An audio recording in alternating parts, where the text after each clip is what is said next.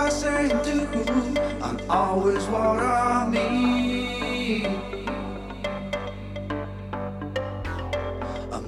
Hi and welcome to You Are Never the Only One, hosted by me, Kat Sims. Now, you may think you're special, that your worries, fuck-ups and fun times are unique only to you, that only you can get so many things wrong so much of the time.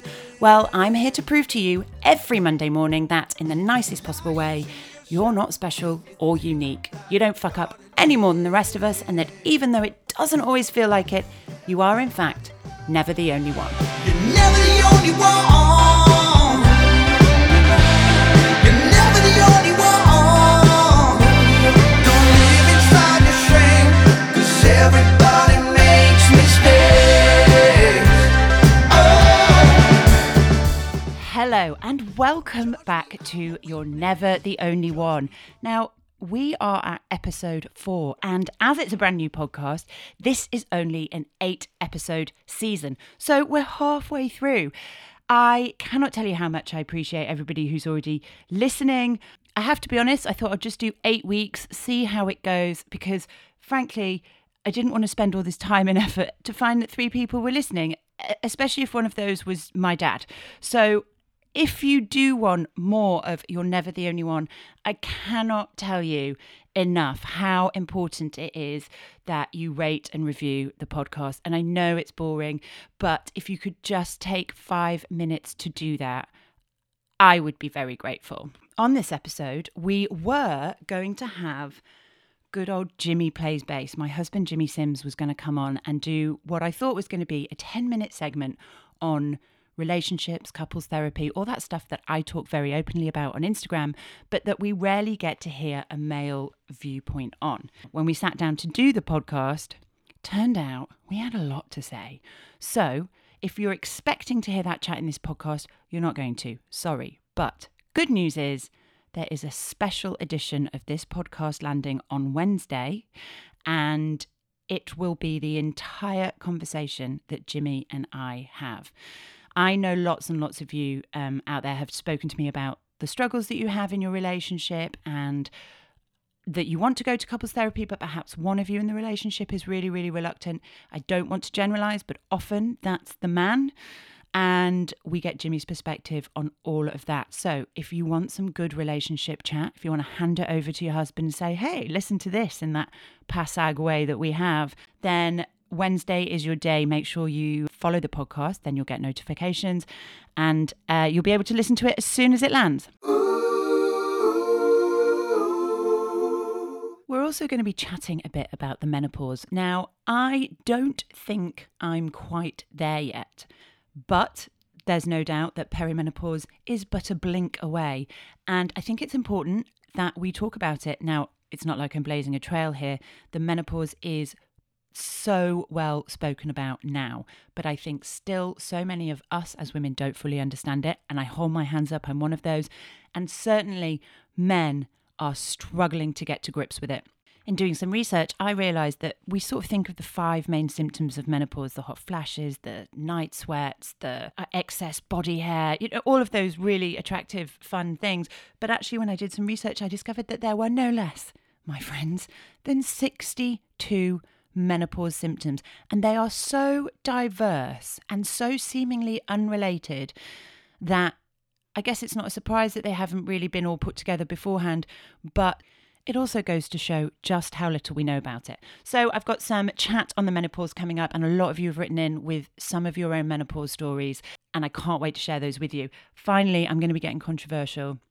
Don't worry, I'm not talking co-sleeping, sleep training or breastfeeding, the holy triad of controversial parental topics, but I am talking Halloween. I put a post on Instagram about my discomfort with the explosion of Halloween this year, and I'm telling you, it was one of the most divisive things I've ever said. So we're chatting Halloween. Shall we get on with it?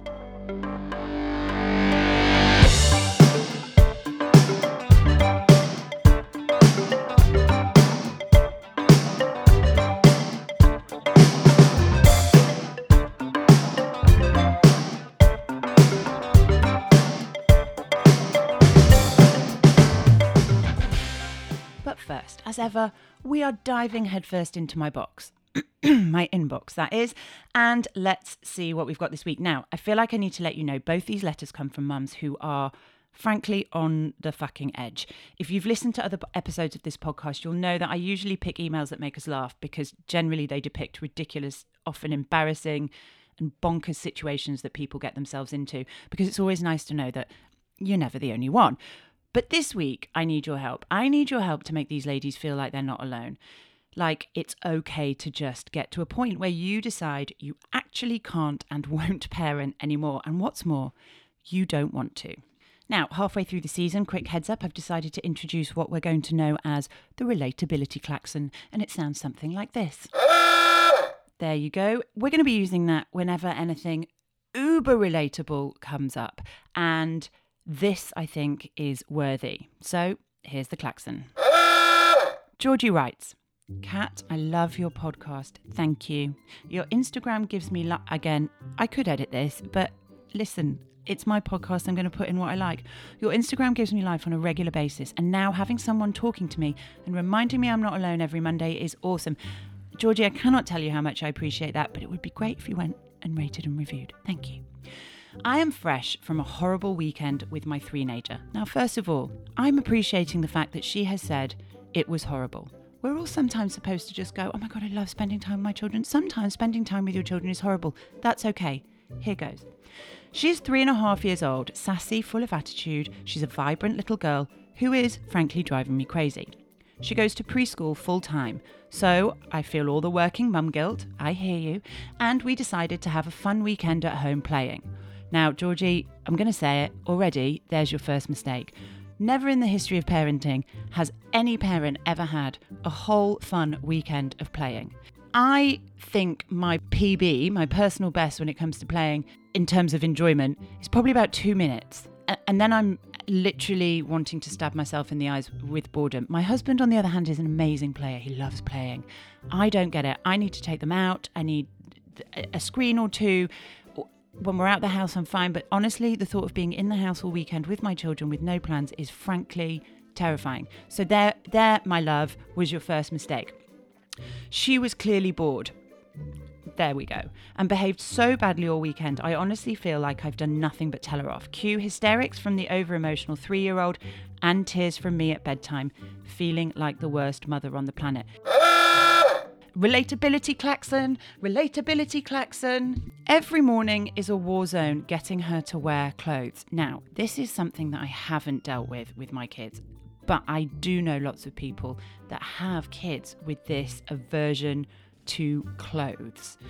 She goes absolutely mad at the thought of wearing trousers and is currently being carried, yes, carried into school every day in her summer school dress because she refuses to wear warm clothes. I walk past teachers in coats and her arms are bare and freezing. She also refuses socks and shoes. Oh Lord, because she doesn't like socks. Fuck my fucking life. Oh Georgie, I feel it. She had to wear trousers for school last week, and it was a 45-minute screaming hell showdown. I gave up. She wore the dress. The line between being firm and shouting is getting thinner and thinner.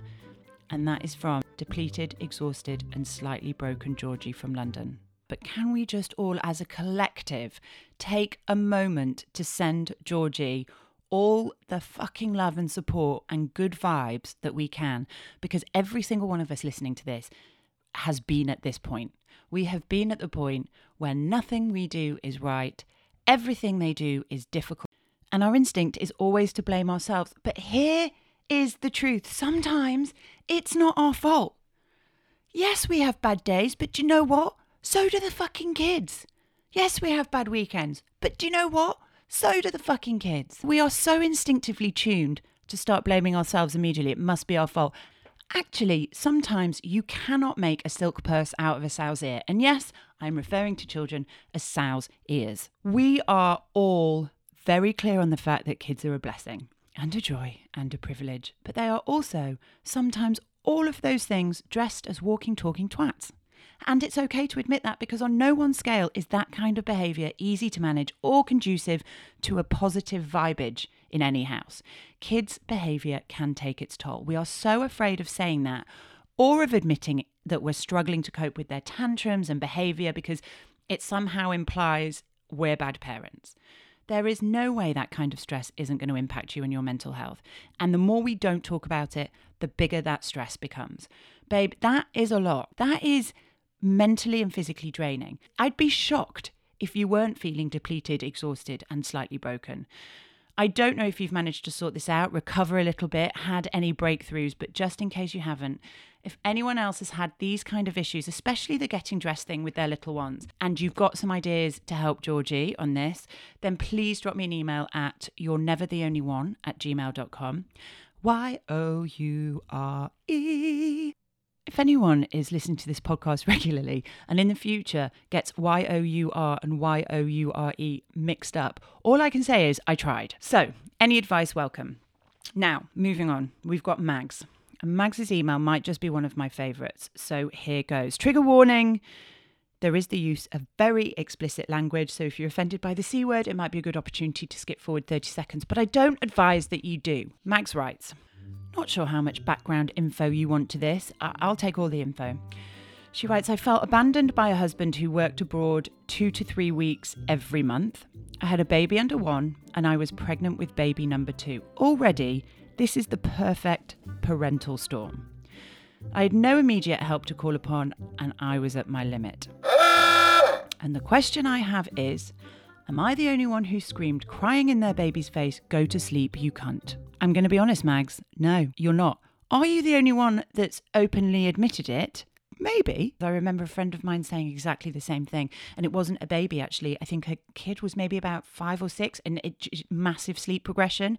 And she just lost it. And I remember her telling me with tears in her eyes. And I just remember thinking, this isn't worth the pain that you're putting yourself through. It's not great. I'm going to say that. Is it the best parenting I've ever heard? No.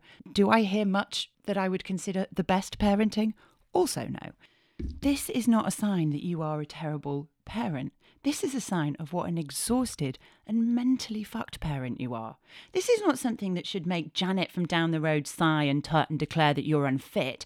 This is something that should make Janet from down the road make a casserole, rush over with sugary treats, take the baby, make you a cup of chamomile tea, or pour you a glass of wine, whatever your bag is, run you a bath, put you in clean jammies and let you sleep for an hour.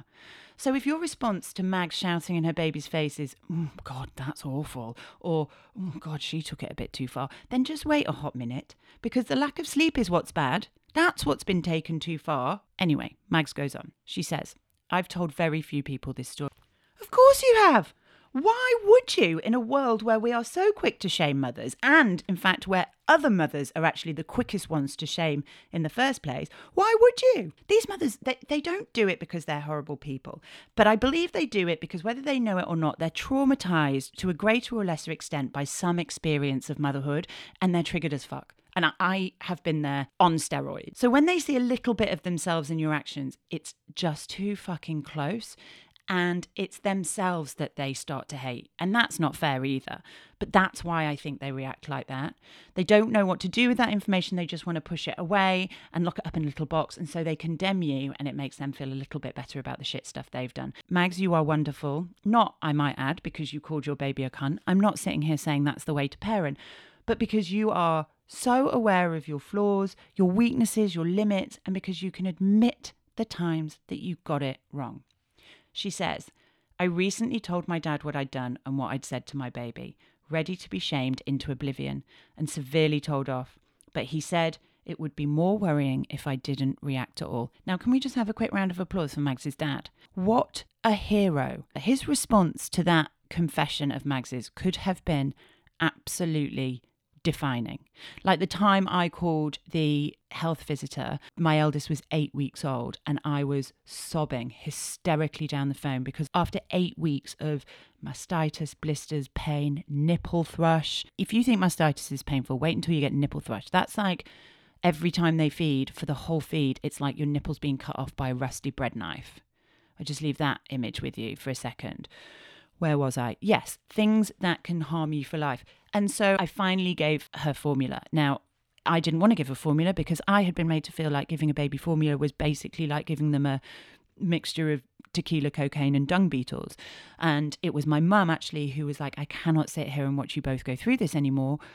Please just try on some formula. And I haven't said anything before, but I'm saying it now because it's not okay. Jimmy and I were so crazy. We were so mentally broken that I made us both hold that first bottle of formula so that one of us couldn't blame the other for damaging the baby. That was bad enough in itself. But the next morning, I think to myself, I'm going to call the health visitor because I'm not feeling great about this.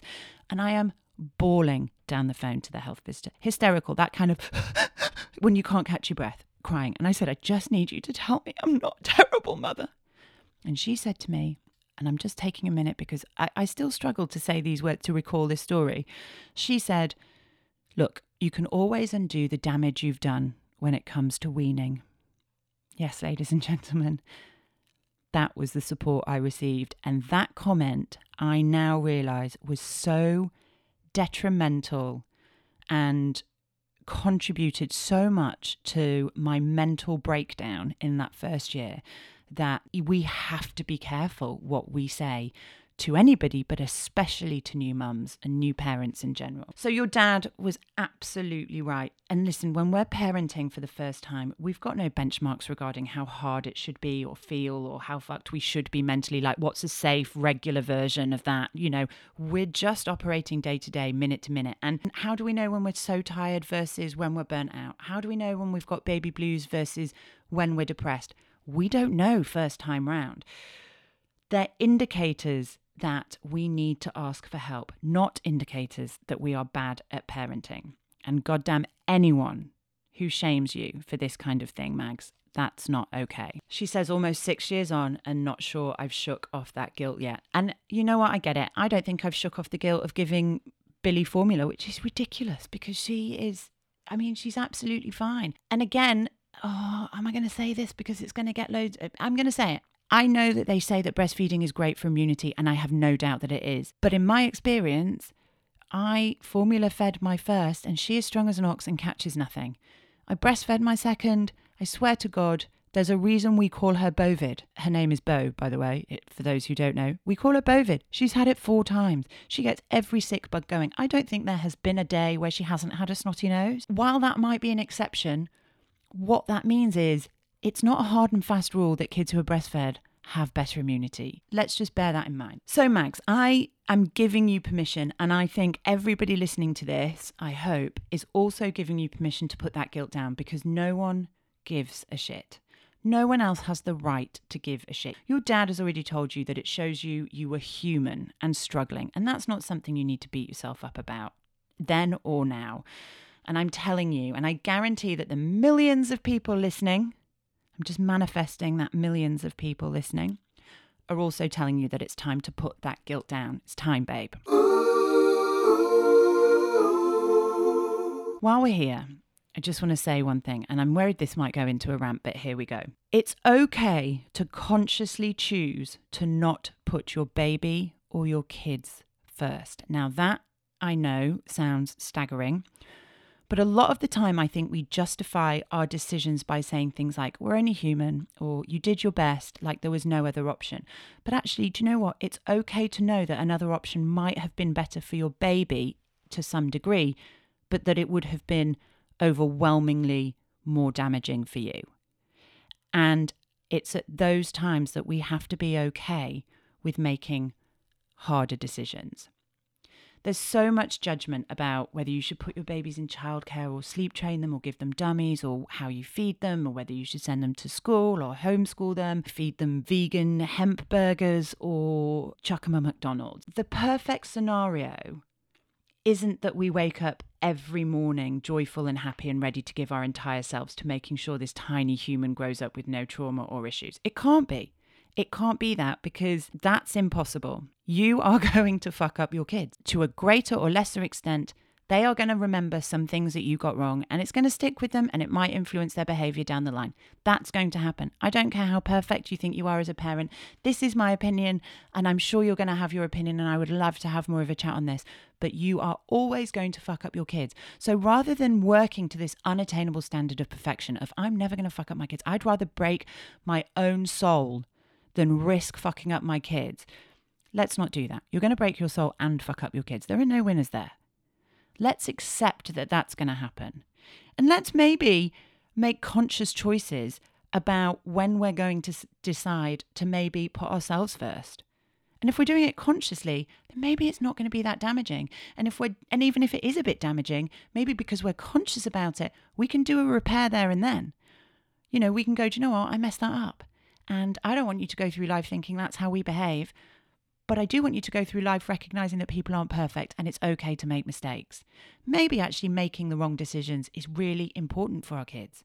Not just because it gives them permission to not be perfect, but it also gives you a chance to show them how to repair stuff, how to make it right when you fucked up. It's really something I'm passionate about, and I could bang on about it all podcast long. I'm not going to. All I'm going to say is that as parents, we have to make decisions by degrees. Nothing is black and white. Giving a dummy is not all bad. Not giving them a dummy is not all good. And so on an individual level, we just have to decide what is our own personal acceptable level of risk when it comes to the decisions we make. Maybe sleep training. I can't believe I've mentioned it, but I've started now, so I'll finish. Maybe sleep training does have some adverse effects. I don't know. But at the time, were the positive effects outweighing those negative effects? Do you know what? For me, they were. And I do not feel shame or guilt or regret about that. And I know lots of people do. And I'm not suggesting that everybody sleep trains. But what I'm saying is that at some point, you have to make a decision. And that decision is not, is this perfect for the baby or is this not perfect? That decision is, how bad or good is this going to be for her, him, and how bad or good is this going to be for me? And you weigh that shit up and you make your decision based on that. And nobody else knows what that is. Nobody else can understand that. And that's why we have to accept other people's parenting decisions. Whew, God, I'm glad I got that off my chest. So that was quite the soapbox. I wasn't expecting to be standing on that today, but here we are. Sometimes you just got to go where the material takes you.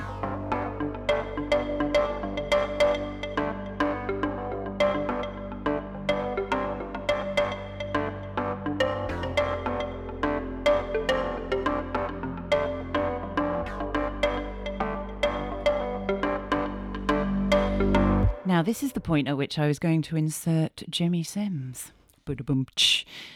As I mentioned before, he's not turning up in this episode. He will be in his own special episode that will land on Wednesday. So if you are looking for that, then please make sure that you check it out then. Instead, we're going to move on to the menopause.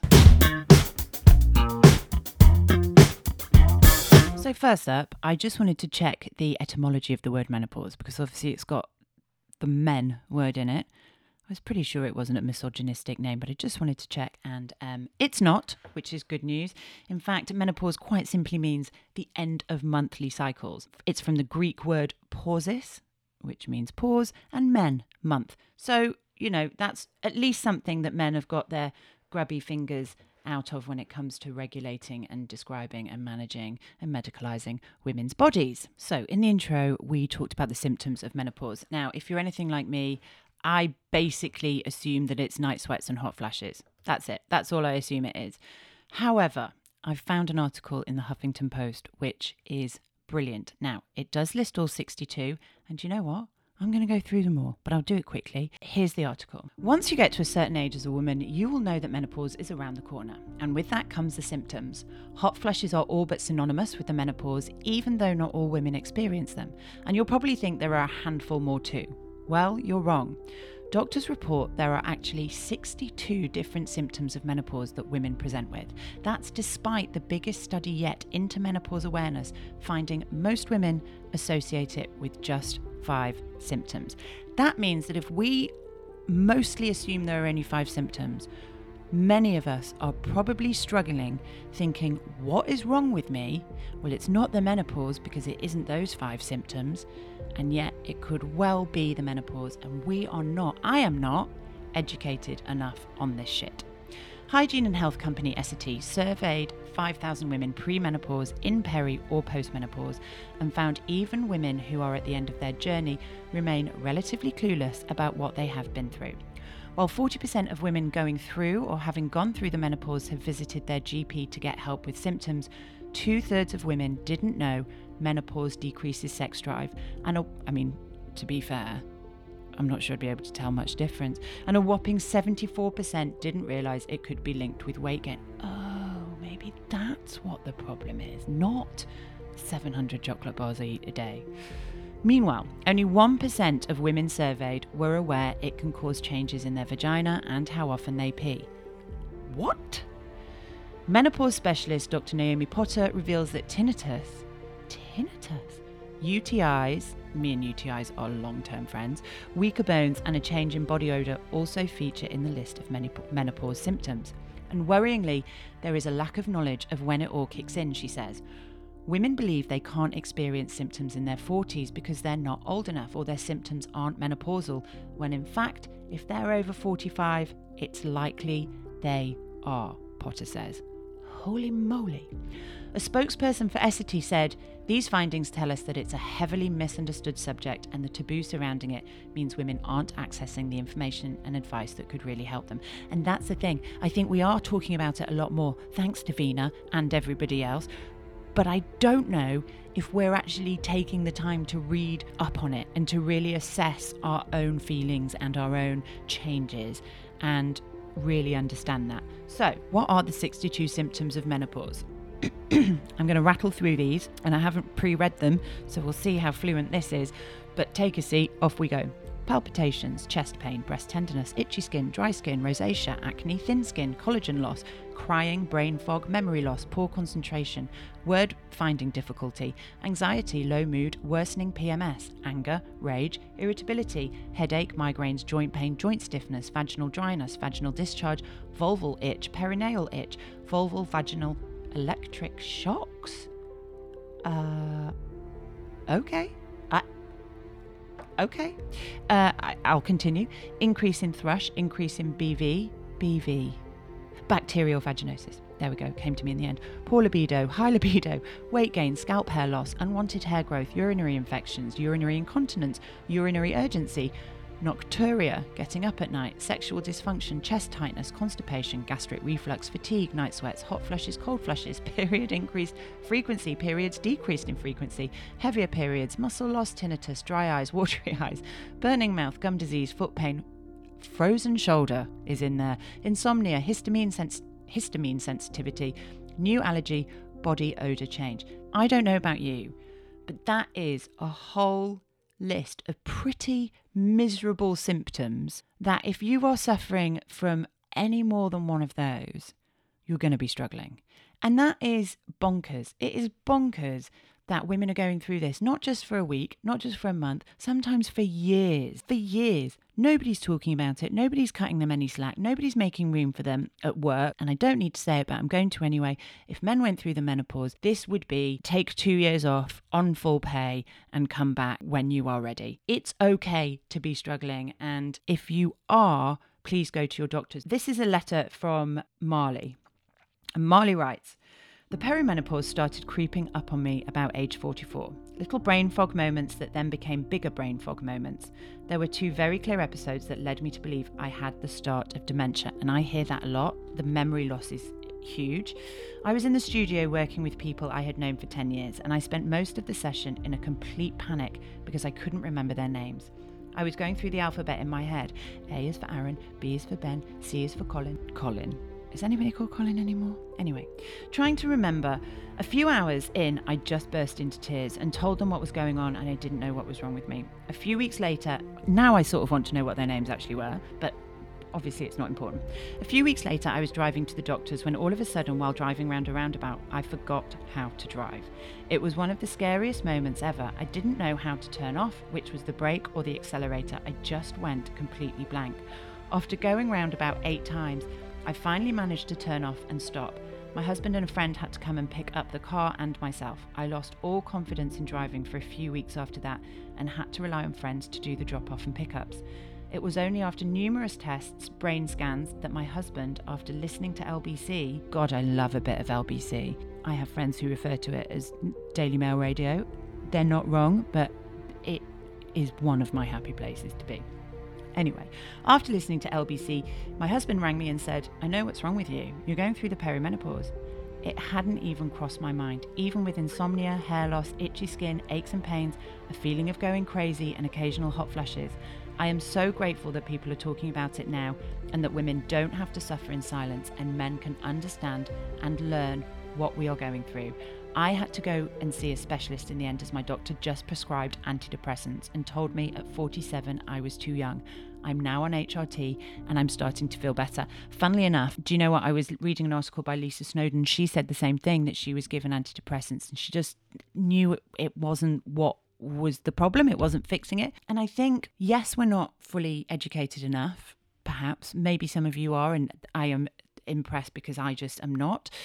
But also, I think we often struggle to make our voice heard in the face of experts. You know, so when we go to GPs and say, I'm just not right, and they go, no, you're all right, you're fine, you know, or it's nothing, I don't think it's anything serious, you know, come back to us in 6 months. I think sometimes we don't have the confidence to go, hey, listen, I'm telling you, I'm not okay. And I'm telling you that I don't feel right. And I'm asking you to help me because I don't know anything about this and you're the expert. So help me. I mean, you can phrase it differently, obviously, if you want. But I do think that we have to be okay to really advocate for ourselves in those situations. I know that I can feel intimidated. You know, when a doctor says, oh, you'll be fine, just take some antibiotics or whatever. And I'm like, I just don't think that's it. I know I can go, oh, okay, fine. And I walk out and I say to Jimmy, oh, they just gave me antibiotics. I just don't think that's what the problem is. And he's like, well, did you say that? I'm like, no. Well, I didn't want to upset him. I don't want to upset the doctor. You know, he's a doctor.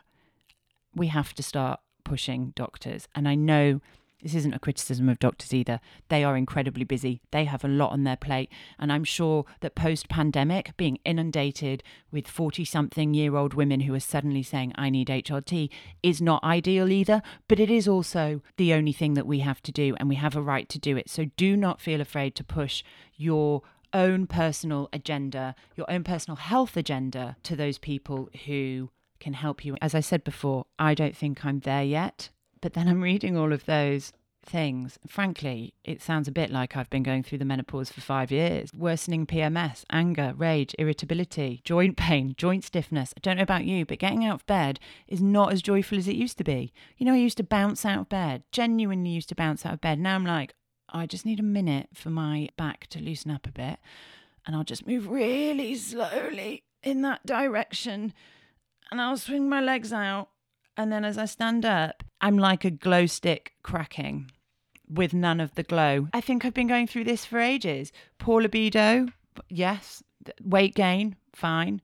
Unwanted hair growth, urinary infection. I mean, it's so easy to pass these off as things that just happen normally. But I think if we start to see a consistent episode of any of these, that you need to get to the doctors. I'm doing my bit for menopause. Get out there, ask the questions that you need to ask, and get the help that you need.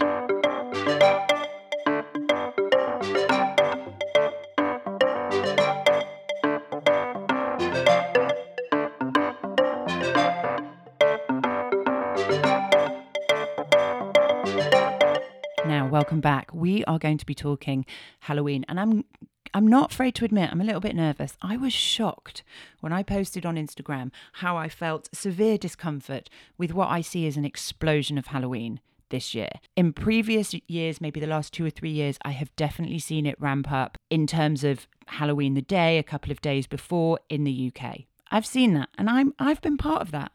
I've decorated my front door the day before Halloween. I've put spooky pumpkins, candles up in the mantelpiece. I've done all of that.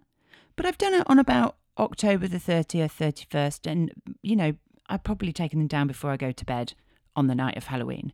Because for me, that's what it is. Now, apparently, this year, we are now amidst what is being referred to as spooky season. Now it's a season. I always thought Halloween was a day. Nay, not a day, a night. One night. But no, now it's a season. And I've known that Halloween has been big in the States and it is a month long. And you know what?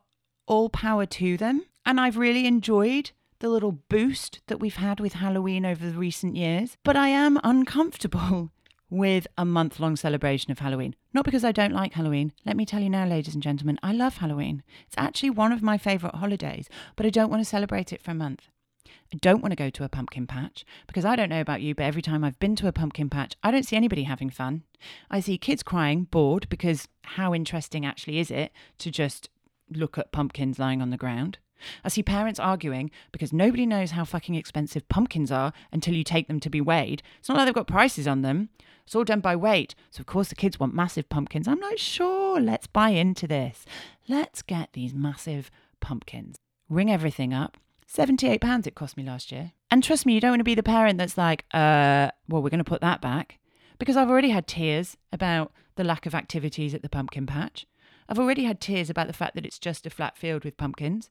I've already had tears about the fact that there isn't fairground rides and ice cream vans. I'm picking my battles, and if it's going to cost me £78, it's going to cost me £78. But you better believe I'm going to complain about it. It's criminal, because then what do we do with these pumpkins when we get them home? Again, I'm sure that there are people who genuinely make pumpkin pie, pumpkin soup, pumpkin salad, roast pumpkin, frozen pumpkin, pumpkin anal beads. But I don't. I end up scraping all of that stuff out. And when I say I end up scraping all of that stuff out, that was a specific choice because my kids on the way home are so gung-ho about it. They're like, I can't wait to do these pumpkins. I can't wait to carve them. Listen, no kid should be carving a pumpkin. I don't know why we're not saying this. This is not a children-friendly activity. It's a hard, slippery surface. Are we really supposed to be giving them sharp knives to do that? Because whenever I carve a pumpkin, I nearly lose 2 or 3 fingers. I definitely cut myself. It's not an easy task. And if you're one parent trying to supervise 3 kids with sharp knives on a tough, slippery surface, that is going to end in A&E. It just is. Plus, that's if they get that far. Let's be honest. They see what it's actually like to scrape out a pumpkin, which feels not unlike what I would imagine sticking your hand into the bodily organs of a decomposing body would feel like. They don't want to do that. So you do that. You don't even want to be doing it in the first place. You can't really understand why you are doing it. And then you remember the £78 that you spent on the fucking pumpkin. So you're like, well, you know what? I'm going to do it now. So you scrape all that stuff out. And then you're like, right, let's carve them. Now we come into serious health and safety issues. So I end up carving them. It's not fun for anybody. And those pumpkins sit on my porch and melt into mold. And by the time I get to them, it's like a little hotel for all the creepy, crawly, maggotsy, wormy, grubsy, fliesy bits that I have absolutely no interest in coming into contact with. So, that being said, I'm not buying into a month of Halloween. On the 30th of October, you bet, I'm there. Balls deep, I'll be dressed like the Handmaid's Tale, I'll be floating candles, floating witches' hats outside the door. I might even try and do a Stranger Things floating body. I'm going to go all out, but I'm going to wait till October the 30th, and I don't care. But when I mention this on Instagram, oh, Holy Mother of God, I upset a lot of people, especially pagans, and I get that. This is their season, and knock yourself out. If you are a pagan, you get the month. But really, unless you're a pagan, I'm saying we've already got enough on our plates as parents. I don't think we now need to be given a month for a season that frankly requires an unholy amount of craft. An unholy amount of craft. I'm giving everybody permission to wait until October the 30th. If you want to skip it altogether, knock yourself out. It's a busy season. We've got Halloween, then we've got the sticky toffee one. What's that? That's only a few days. Remember the 5th of November. What's that? Oh my God, it's on the tip of my tongue. Who's the dude? Guy Fawkes. Bonfire night. Bloody hell. Fireworks night. Bonfire night. That one. Where we celebrate an act of terror. I mean, it's fine. We don't need to get into that. I love that too, but that's only 5 days later. Then, of course, we've got permission to go absolutely steroids on Christmas. And I love Christmas as much as the next person. And for those of you saying, well, you were a bit up for putting a Christmas tree up in November. I did do that last year. And let me tell you, my mum didn't speak to me for a week. She was shook. She said to me, these were her exact words, I did not bring you up this way. My mum puts her Christmas tree up on Christmas Eve and it comes down on Boxing Day. She can't bear it. She cannot bear it. So she was very, very disappointed. And I'm not sure I can handle that level of disappointment again. So I'm going to put a date on it. My Christmas tree is going up on December the 10th. That's it. I'm doing that. My Halloween decorations are going up on the 30th and they're coming down on the night of the 31st. And as for bonfire night, I mean, maybe if you're lucky. Thank you and goodbye.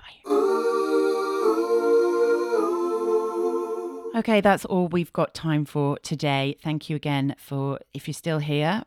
If I could send you a medal, I would. As I said, it's week 4 and I want to carry on doing this. Please rate and review the podcast. It's the only thing that matters. That's why everybody bangs on about it. Listen, I hope your Monday morning is now looking a little bit brighter. Even if it's not, at least we're all in it together. Because do you know what? You're never the only one.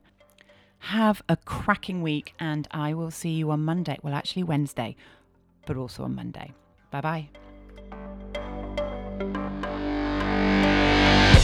You're Never the Only One is written and presented by me, Kat Sims, author of The First Time You Smiled, or Was It Just Wind, and creator of Not So Smug Now, an online platform for those of us who are waking up every day and just trying to do the best they can. Follow me and get all your podcast info by heading to @NotSoSmugNow on Instagram and TikTok and notsosmugnow.com. You'll also be able to read things I write, including articles and my book, which, by the way, is probably the best baby shower gift you can get at the moment. And soon you'll be able to pick up merch there as well. You're Never the Only One is produced and edited by Lucy Lucraft, and executive producers are Bonnie Barry and Parami Kodakara. Our original music is written and performed by Hot Salad. Yeah, I really fancy the bass player. Please check them out wherever you stream your music and on Instagram @YourMumLikesHotSalad. See you soon. The things I say and do aren't always what I mean. I'm neither saint nor sinner, I'm somewhere in between. This world is complicated, everything moves so quick. You're lying to yourself if you think that you got it lit. Everybody knows you're never the only one. You're never the only one. Don't live inside your shame, 'cause everybody makes mistakes. Oh. Don't judge me, I'm a weakness. Don't judge me on my flaws.